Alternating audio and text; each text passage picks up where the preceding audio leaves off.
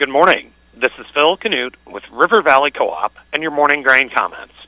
Corn futures finished the overnight session slightly lower, and soybean futures were higher. March corn was off a penny and a half, settling at 6.18 and a half. March soybeans were up 5 1/4 cents, settling at 14.12 and a half.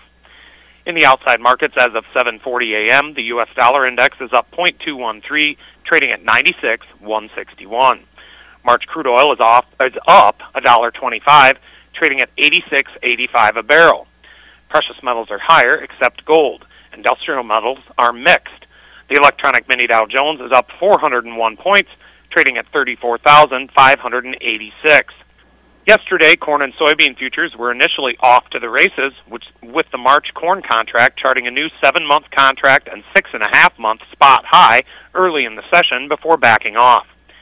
Yesterday was mostly a wheat story, with a dash of macroeconomic influencing factors thrown in.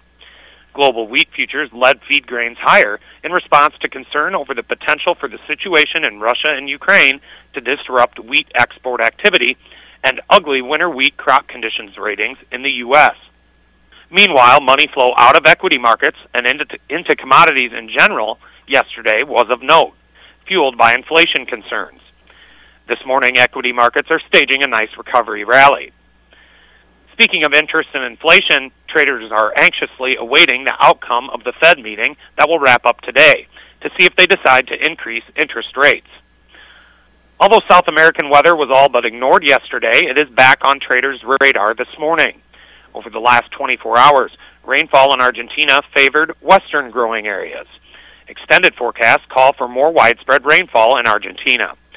Much of the production concern that dominated trade talk in the last few weeks due to dry Argentine weather is being mitigated by this much-needed timely precipitation.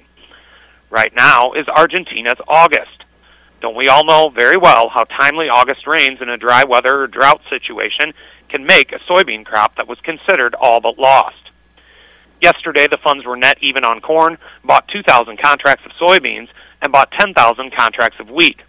They are now estimated to be net long 340,945 contracts of corn, net long 121,450 contracts of soybeans, and net short 1,385 contracts of wheat. From a chart perspective, March corn finds initial support at 6.15, the overnight low, followed by 6.04 1/4, Friday's low, and then the psychological $6 level. Initial resistance is at the new 7-month high for the contract charted yesterday, 6.31, followed closely by 6.33, the June 10th high, and then the contract high charted on May 7th, 6.40 and a half.